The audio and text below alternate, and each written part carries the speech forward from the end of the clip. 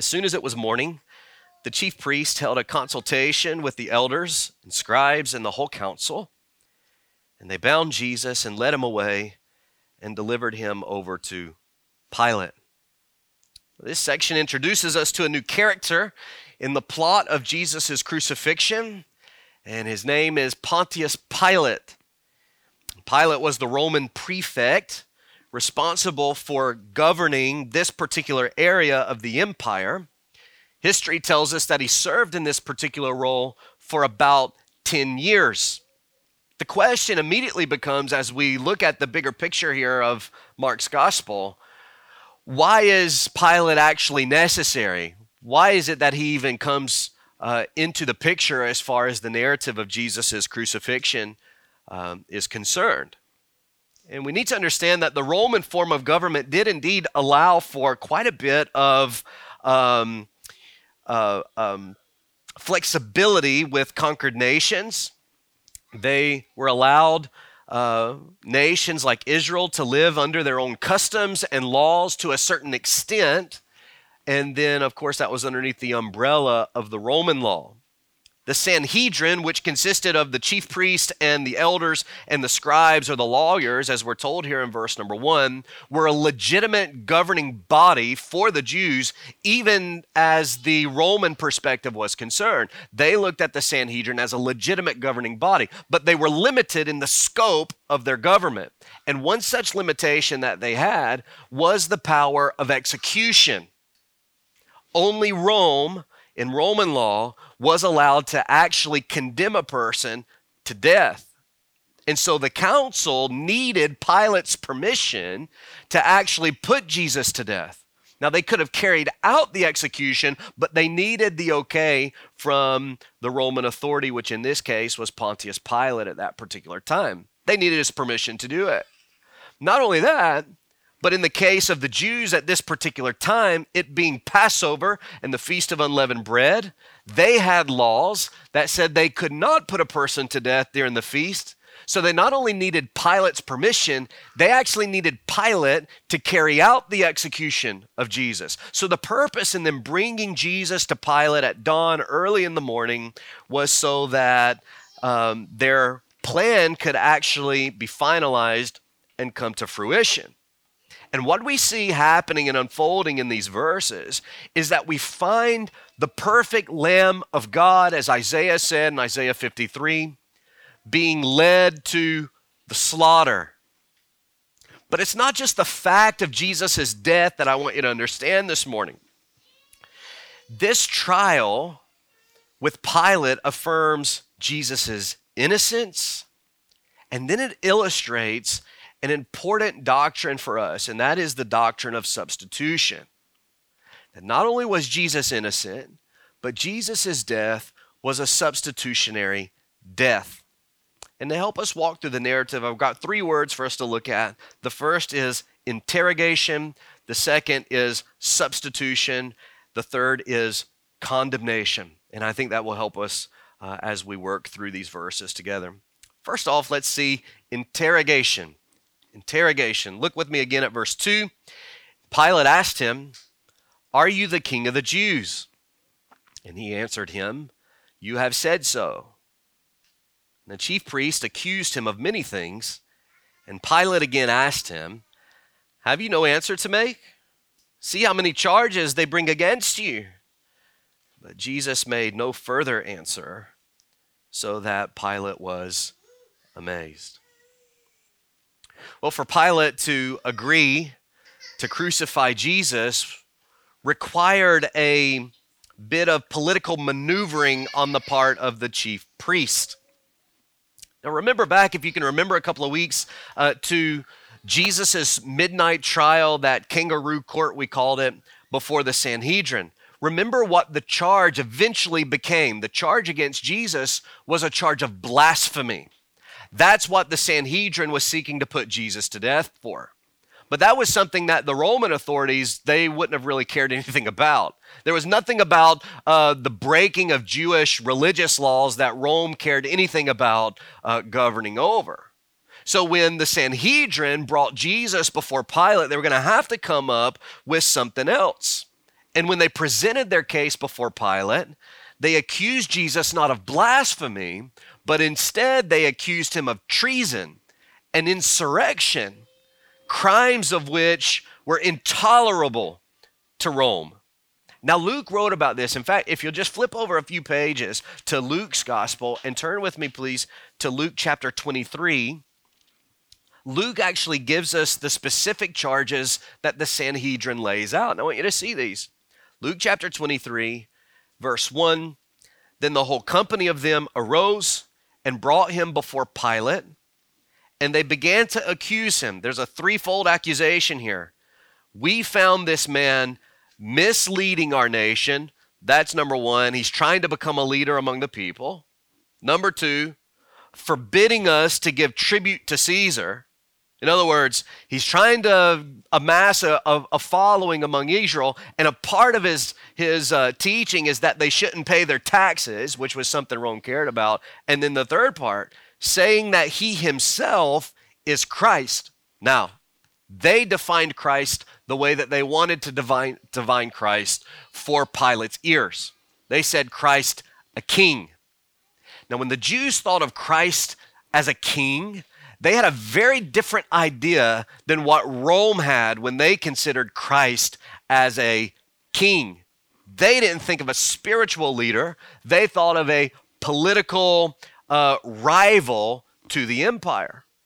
In verse 4 or verse 5, if you'll look down again, Pilate wasn't convinced of what they were saying, and then they continued on. They were urgent, saying, he stirs up the people, teaching throughout all Judea, from Galilee even to this place. So what they charge him against with Pilate to try to get him to be put to death is not blasphemy, it's treason. It's insurrection. He's amassing a following. He's going to come in. He's telling them to stop paying their taxes to Caesar, and he's going to try to create a revolution. And for that, he must be put to death, Pilate. Now, this explains why Pilate immediately asked Jesus in verse 2 if he was the king of the Jews, because they're attempting to deceive Pilate into thinking that Jesus was trying to set himself up as a king. And the irony in all of this is that a powerful political figure overthrowing Rome was precisely what the Jews were hoping for. They come to Pilate seeking to destroy Jesus for being the thing that they wish he was. If Jesus had actually come with that agenda, with that kind of political, military agenda, all of these men that are accusing Jesus would have actually supported him. But since his purpose didn't match their expectations, they pretended to be on the side of Rome so that they could get rid of him instead. And that's not unlike the way many people view Jesus today. People come to Jesus every week in churches with a particular expectation. And then when they find that Jesus doesn't line up with their particular expectation, they abandon the truth. When they find out that Jesus' primary interest is not their personal ambition, they decide that Jesus isn't actually the Messiah that I want him to be, and they crucify him in their minds. That's what's unfolding here with the Sanhedrin. Now, Jesus' answer to Pilate is a bit enigmatic, isn't it? It's just a strange saying. The way it comes across in English, he says, "You have said so." You have said so. Which comes across in English as if Jesus is almost trying to skirt the question. He's trying to avoid being too transparent. So he answers affirmatively, but it's with a measure of reservation. And why do you think he did that? We have to remember and interpret this in the larger context of Jesus' life, where he regularly actually veiled his identity. And do you remember why he did that? It wasn't because he was dishonest. It wasn't because he was afraid. It was because one cannot rightly understand Jesus' identity as the Messiah apart from his purpose as the Messiah. And in this moment, even if Pilate thinks he's a messianic figure, Pilate's mind is not a spiritual savior that will redeem them from their sins. His mind is set on Jesus as a political savior who will overturn the rule of Rome. So there's, in the sense, Jesus is saying with this phrase, I am, but not in the way that you think I am. So Pilate says, are you the king of the Jews? Well, yeah, but you're not exactly thinking of that the way that you should be thinking of that. And John actually gives us the fuller picture of that. Actually, why don't you turn there with me to John chapter 18. John chapter 18.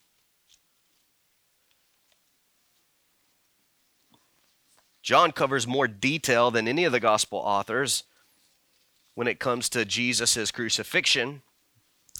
And I want you to look with me at verse 33. John 18, verse 33. So Pilate entered his headquarters again and called Jesus and said to him, are you the king of the Jews? And look how Jesus answers. Do you say this of your own accord, or did others say it to you about me? And Pilate answered, am I a Jew? Your own nation and chief priests have delivered you over to me. What have you done? And Jesus answered, my kingdom is not of this world. If my kingdom were of this world, my servants would have been fighting that I might not be delivered over to the Jews. But my kingdom is not from this world. Then Pilate said to him, so you are a king? And Jesus answered, you say that I am a king. And for this purpose I was born, and for this purpose I have come into the world, to bear witness to the truth. And everyone who is of the truth listens to my voice. And then notice how Pilate responds. He says, what is truth? He was looking at truth, embodied, but he didn't see it. And after he had said this, he went back outside to the Jews and told them, I find no guilt in him. Now, do you see the fuller picture that John gives? You have said so. What's Jesus saying? Yeah, I am a king, but I'm not a king like you think I'm a king. I'm not here to be the emperor of the Roman Empire. I'm not here to lead a revolution of Jews to throw you out of Palestine. My kingdom is not of this world. And if it was of this world, that's exactly what we'd be doing. But if you will look around, Pilate, you will notice that none of my followers are actually doing that, because my kingdom is not of this world. Do you see the bigger picture here? Now, all kinds of people seem to be on this endless search for the historical Jesus, what they call the historical Jesus. They're intrigued by Jesus as a person, but they refuse to accept that he was anything other than an ordinary man who suffered a tragic death. But until you come to terms with what the Bible says is true of the purpose of the Messiah, namely, to give his life to appease God's wrath against your sin, until you come to terms with that fact, you'll never comprehend the reality of his identity. And that's the issue with Pilate. That's the reason Jesus answers Pilate in the way that he did. The Sanhedrin continued to press their accusations against him. You see that in verse 3. The chief priests accused him of many things. But just as Jesus had done in the earlier trial, he refused to answer any of the false allegations. Now, Mark writes that Pilate was especially taken aback by this. Look with me there at verse 4. Pilate again asked him, have you no answer to make? See how many charges they bring against you. But Jesus made no further answer, so that Pilate was amazed. Pilate is accustomed to people coming into his courts begging for their life, begging in defense against their accusers. And now he has just this unique experience where this man stands before him, not cowardly, but with a silent resilience, a silent resolve. And Pilate is blown away by the fact that Jesus stands there with this composure. not attempting to defend himself against what he and Pilate both know to be false charges. He quietly stands and he answers only the question of his identity. Well, Pilate didn't know it, but Scripture was being fulfilled before his very eyes. Remember Isaiah 53:7. He was oppressed and he was afflicted, yet he opened not his mouth. Like a lamb led to the slaughter, and like a sheep before its shearers is silent, so he opened not his mouth. So we see interrogation. Secondly, we see substitution. Substitution. Look with me at verse 6. Now at the feast, he used to release for them one prisoner for whom they asked. And among the rebels in prison who had committed murder in the insurrection, there was a man called Barabbas. And the crowd came up and began to ask Pilate to do as he usually did for them. Now, history tells us that Pilate was no friend to the Jews. According to James Edwards, he actually despised them, and on at least 2 other occasions had so offended them, intentionally offended them, that it produced riots among the people. Now, Rome, clearly being intolerant of insurrections, didn't appreciate the riots that Pilate has caused. And Pilate then was walking on thin ice, as it were, in relation to his superiors. So perhaps that's why he had developed this custom to satisfy the Jews. On the feast day, when the Passover would roll around, he would offer 2 options for the Jews before the people, and he would release one of their prisoners back to them to show some kind of favor to the Jews and perhaps quell any other offense that he caused throughout the year. And on this particular day, a crowd of Jews, well aware of Pilate's tradition, came to his headquarters at the same time as the Sanhedrin had come with Jesus. But they're there for totally different reasons. I want you to see this. The Jewish leaders are there to have Jesus condemned. That's why they brought him. But the rabble is not there because of Jesus. They're there to have one of their friends released from custody. And unlike is often assumed, so many times we come to these passages and we may, as preachers, unfortunately, will refer to the fickle crowd, how that on one hand, the crowd just 1 week earlier was crying out, Hosanna, glory to God in the highest, as Jesus as Messiah. And then a week later, they've already turned on him and they're calling for his crucifixion. But this isn't the same group of people. This isn't the same group of people that welcomed Jesus into Jerusalem. Those people that welcomed him in were devastated by what happened to Jesus. They still didn't quite understand exactly what he was doing, but they still expected him to come as the Messiah and deliver them, even if they thought it was going to be a physical and political deliverance. And they're crushed. That's why after Jesus' death, on the morning of his resurrection, we see the 2 unnamed disciples walking back to their homes on the way to Emmaus. Why? Not because they cried out, crucify, and then they felt bad about it, but because they were probably a part of the earlier crowd crying Hosanna, and they're crushed by what they have now experienced. Their hopes have now been crushed. This isn't the same group of people. This group of people that have come to Pilate's headquarters on this day seems to be a group of Jewish revolutionaries. We refer to them as zealots. Remember, one of Jesus' disciples was at one time a zealot before he was converted and became a follower of Christ. They wanted to take advantage of Pilate's custom to get one of their men back. They weren't there because of Jesus. They wouldn't have even had any way of knowing that Jesus was even there or been aware of what was unfolding in regards to his midnight trial. But in the providence of God, the Sanhedrin shows up at the same time that this rabble of revolutionaries show up. And what begins to unfold in the ensuing chaos is this picture of substitution. The target of the crowd was a man named Barabbas. All 4 Gospels make it clear that Barabbas was an insurrectionist. He was a murderer. and he had been arrested in a recent altercation with Rome. The fact that the crowd had specifically come for Barabbas indicates that he wasn't just one of their group, but he was probably a main leader in their group, in this zealot movement.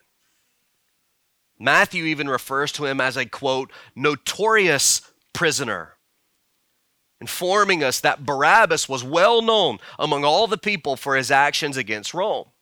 And my point is that everybody knew Barabbas was actually guilty of crimes punishable by death, not only by Roman law, but also by Jewish law. Whether you were Jew or Gentile, you could look at Barabbas and say, yeah, he's guilty. According to our law, he deserves to die. And while the chief priests were there to condemn Jesus, the crowd had actually come to demand the release of their guilty comrade. Now I want you to look at verse 9. Pilate answered them, saying, do you want me to release for you the king of the Jews? For he perceived that it was out of envy that the chief priests had delivered him up. But the chief priests stirred up the crowd to have him release for them Barabbas instead. That last word is important here. Instead, meaning Barabbas was the one who was on the road to the cross. But instead of Barabbas, it becomes Jesus. An exchange has taken place. A substitution has taken place here with Barabbas. So Pilate offers to release Jesus. You can see as you read through those Gospels, you can see a great reluctance on Pilate's part to actually condemn him. That's not because Pilate was a believer or because Pilate was a righteous man. He was neither. But the Lord was working on his heart in such a way that he knew there was something significant to this man. He could clearly see through the facade of the chief priest, recognizing that Jesus was a victim of establishment envy. But he was also reluctant to release Barabbas, who was a known enemy of the state. So Pilate's in quite the conundrum here. He has a dilemma. On one hand, he has a man he believes to be innocent, and he's reluctant because his wife has told him, I had a dream about this guy. You better not mess with him. And now he's a little bit nervous about that, being a superstitious man. And he's a little bit nervous about condemning Jesus. And then on the other hand, he has a criminal that he really wants to see dead. Because this criminal's main objective is to kill him instead. So he doesn't want to condemn Jesus, but he doesn't want to release Barabbas either. And that creates a problem. What's certain in all of this is that Pilate publicly affirmed Jesus' innocence and Barabbas' guilt. That's the point. Being unwilling to be just, perhaps trying to avoid another riot among the people, he left the decision in the hands of the crowd. We aren't told exactly how the chief priest stirred up the crowd here. That's what we're told in verse 10 happens. Or in verse 11, that the chief priest stirred up the crowd to have them release Barabbas instead. But it probably wasn't very difficult. After all, the crowd had come for Barabbas, not Jesus. There's a good chance that they knew of Jesus, especially if they were from sort of the headquarters of the Zealot movement in Galilee. That's where Jesus did most of his work and his ministry and his teaching. They probably knew of him. Perhaps they had been impacted on some level by him. They might have enjoyed the miracles that he did. They might have listened to the teaching that he gave, but in the end, Jesus wasn't the kind of Messiah that the crowd wanted. Barabbas was. Do you see that? Jesus comes as the true Messiah. The crowd doesn't want him. He doesn't meet their expectations. On the other hand is Barabbas, a sinful man. Well, now Barabbas, that's the kind of guy we want leading us at this point. That's the kind of guy we want calling the shots. Though the stories of the Lord entertained them, perhaps, they weren't interested in someone whose agenda didn't match their own. And again, things haven't changed very much for people today. They're happy to hear about the incredible things that Jesus did, They're happy to listen to some of the stories that he told, but they're not interested in a Messiah who calls them to abandon their ambitions, to repent of their sin, and to follow him instead. That's where the crowd is. Not very far off from where the Sanhedrin is. Maybe it's not very far off from where you are. But do you see the reality of substitution here in these verses? Barabbas was guilty. Jesus was condemned. He quite literally became the substitute for Barabbas. And what we find happening here in Mark chapter 15 is Jesus being the fulfillment of the Leviticus 16 scapegoat. Barabbas is the guilty one. But in this moment, the sins of Barabbas by Pilate and the Jews and the crowd are being transferred over to the innocent one, the guiltless one, Jesus. And Jesus is the one who's going to be condemned. Jesus is the one who's going to be put to death. Jesus is the one who's going to suffer the alienation and the shame and the mockery that Barabbas was actually deserving of. And he becomes the scapegoat in that moment. He becomes the substitute. And the significance of this picture here, listen, is that we, you and me, each one of us, we are Barabbas. We're the guilty ones. And because of our sin, we deserve death. We deserve alienation from God. But Jesus, the righteous one, the sinless one, the guiltless one, has become our scapegoat. He is our substitute. And again, in Isaiah 53:6, we see it. All we, like sheep, have gone astray. We have turned every one to his own way. And the Lord, Yahweh, has laid on Jesus, the iniquity of us all. We're the ones who sinned. We're the ones who are guilty. But God has laid our guilt on Jesus. He has taken our place. And we see it unfolding in the narrative here with Pilate and Barabbas. So we see interrogation, we see substitution. Finally, we see condemnation. Condemnation. Look at verse 12. Pilate again said to them, "Then what shall I do with the man you call King of the Jews?" And they cried out again, "Crucify him." Now that escalated quickly. They're not calling for Jesus to be imprisoned or just punished. The chief priests have actually stirred up the crowd to call for his death now. And Pilate said to them, again affirming his innocence, "Why? What evil has he done?" But they shouted all the more, "Crucify him! Crucify him!" So Pilate, wishing to satisfy the crowd, released for them Barabbas, and having scourged Jesus, he delivered him to be crucified. The condemnation of Jesus didn't originate with Pilate. It originated with the Jews. And Pilate's reluctance here, it doesn't absolve him of guilt. He's still guilty for what he did. But the text indicates that had it been left to Pilate alone, Jesus probably wouldn't have been sentenced to death. It was Jesus' own people who pushed so hard for his execution. Reminds us of John chapter 1. He was in the world was made through him, yet the world did not know him. He came to his own, but his own did not receive him. In Acts chapter 2, on the day of Pentecost, Peter preaches and he says this, "Men of Israel, hear these words, Jesus of Nazareth, delivered up according to the definite plan and foreknowledge of God, you crucified and killed by the hands of lawless men," that being the Romans.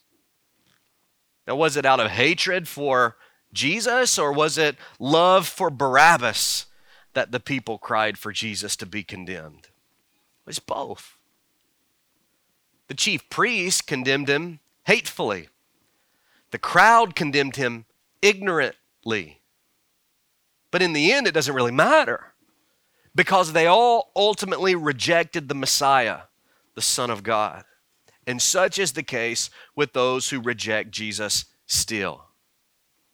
Some despise the very message of the gospel. They despise Jesus himself. Their rejection of him is because of their hate for him. But then there's others who reject him ignorantly.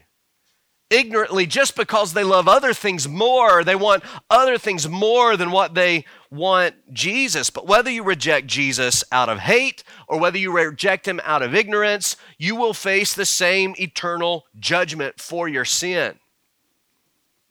Whether your position is outright hate or general indifference, the result is the same. And it was the same for the chief priest and the ignorant crowd. It was also the same for Pilate. And then again, the text emphasizes Jesus' innocence. Pilate insists he could find no fault in the Lord. The people didn't even try to justify a charge. He says, what has he done? They didn't say, well, he did this and this and this. No, they just said, crucify him. We don't care what he's done or if he's done anything. Just crucify him and give us Barabbas instead.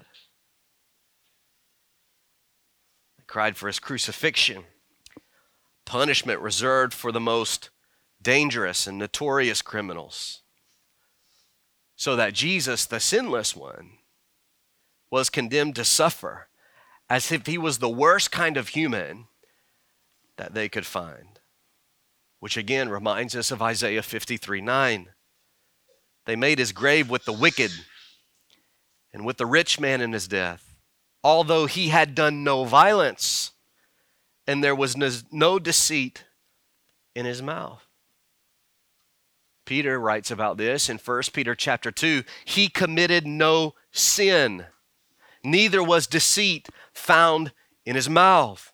2 Corinthians 5:21, Paul addresses this. For our sake, he made him to be sin who knew no sin, so that in him we might become the righteousness of God. Again, there's a transaction, a substitution. With Jesus' condemnation, we are made free.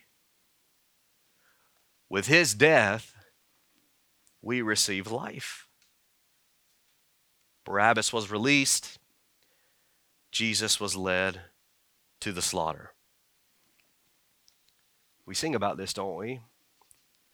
Bearing shame and scoffing rude, in my place condemned he stood, sealed my pardon with his blood. Hallelujah. What a Savior. Sinclair Ferguson said, without knowing it, the religious leaders and Pilate and Barabbas were all part of a tapestry of grace which God was weaving for sinners. That's a great way to put it. I don't know if I have done an adequate job explaining why all of this matters or why it should matter to you and to me. I did have the privilege this past Thursday to teach the lesson for the Kids Adventure Club. I don't get to do that very often. Usually it's Ala and Ashley and Kyle that do that. This week I got to do it, and the lesson that we were covering was titled, Sin Brings Death. And we walked through this gospel message together with the kids. As we close this morning, maybe these bullet points would be helpful to show you why this text matters. First thing we told the kids Thursday is that God created you to live. God created you to live. Do you know why we dread death so much? You know why we dread the mystery of it so much? Why we're so afraid, even those of us who are believers, afraid of at least the process of it taking place? Because we weren't created to die. We were created to live. Genesis 2 says that God formed man out of the dust of the ground, and then he breathed the breath of life into Adam's nostrils, and man became a living creature. God didn't create us to die. He didn't give Adam an expiration. He created us to live. So death is not meant to be natural, and we shouldn't treat it as such. Death is destruction. It's an aberration from God's intention. God created us to live. Sin, of which we are all guilty, is what brings death. Breaking God's law, going against the purpose that the Creator has given us, causes us to lose the benefit that He gives in creating us. And we're all guilty. We're not only guilty in Adam, we're guilty like Adam. Romans 3 tells us that we've all sinned. Romans 6 tells us that the wages of that sin is death. So God creates us to live, but our sin is what brings death. But then here's the awesome thing. The story of the Bible, the overarching story of the whole thing, is about God's determination to restore and reconcile us to Himself in order that He might give us life again. That's the whole story of the Bible. And as you go through the Old Testament, you see it in regards to covenant promises that God made to His people. You see it in the fulfillment of those promises despite their rejection of Him over and over and over. And finally, you see it in the person of Jesus Christ, God's own Son, who is Himself life. John 1 says, in Him was life, and the life was the light of men. John 14, Jesus Himself said, you know the verse, I am the way, the truth, and the life. No man comes back to the Father, which was the place Adam had before his sin. No one comes back to the Father unless it's through me. I'm the one that has life. So God creates us to live. Sin brings our death. And then God relentlessly pursues us in His perfection and in His will to restore us back to life. And He does that through the person of His Son, Jesus Christ, who when Jesus stands before Pilate here is condemned in the place of Barabbas in the same way that He is condemned in your place and in my place as well. And then Jesus says, after paying our cost for sin on the cross, after raising from the dead, proving that He actually has power of life over death, Jesus says that whoever repents and trusts and follows me for eternal life will receive it. That the restoration to life that sin has destroyed is brought only through Jesus Christ. Jesus Himself says it.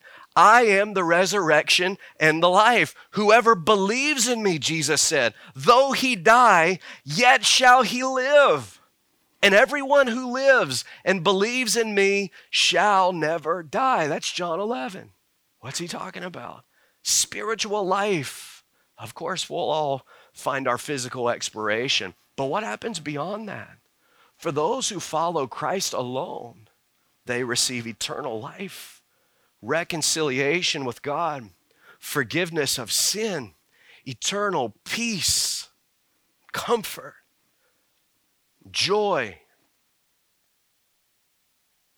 And no one who doesn't will receive that same thing. That's why this text matters. It proves to us Jesus' innocence as well as His substitution. This is at the heart of that tapestry of grace that Sinclair wrote about. Jesus willingly laid down His life to be condemned in our place. We're Barabbas. But whoever will believe, follow Him, will be saved. There's an old hymn that I love. I came across it again last Sunday. Maybe we'll sing it one day. It's called My Faith Has Found a Resting Place. One of the verses says this, enough for me that Jesus saves. This ends my fear and doubt. A sinful soul, I come to Him. He'll never cast me out. I need no other argument. I need no other plea. It is enough that Jesus died and that He died for me.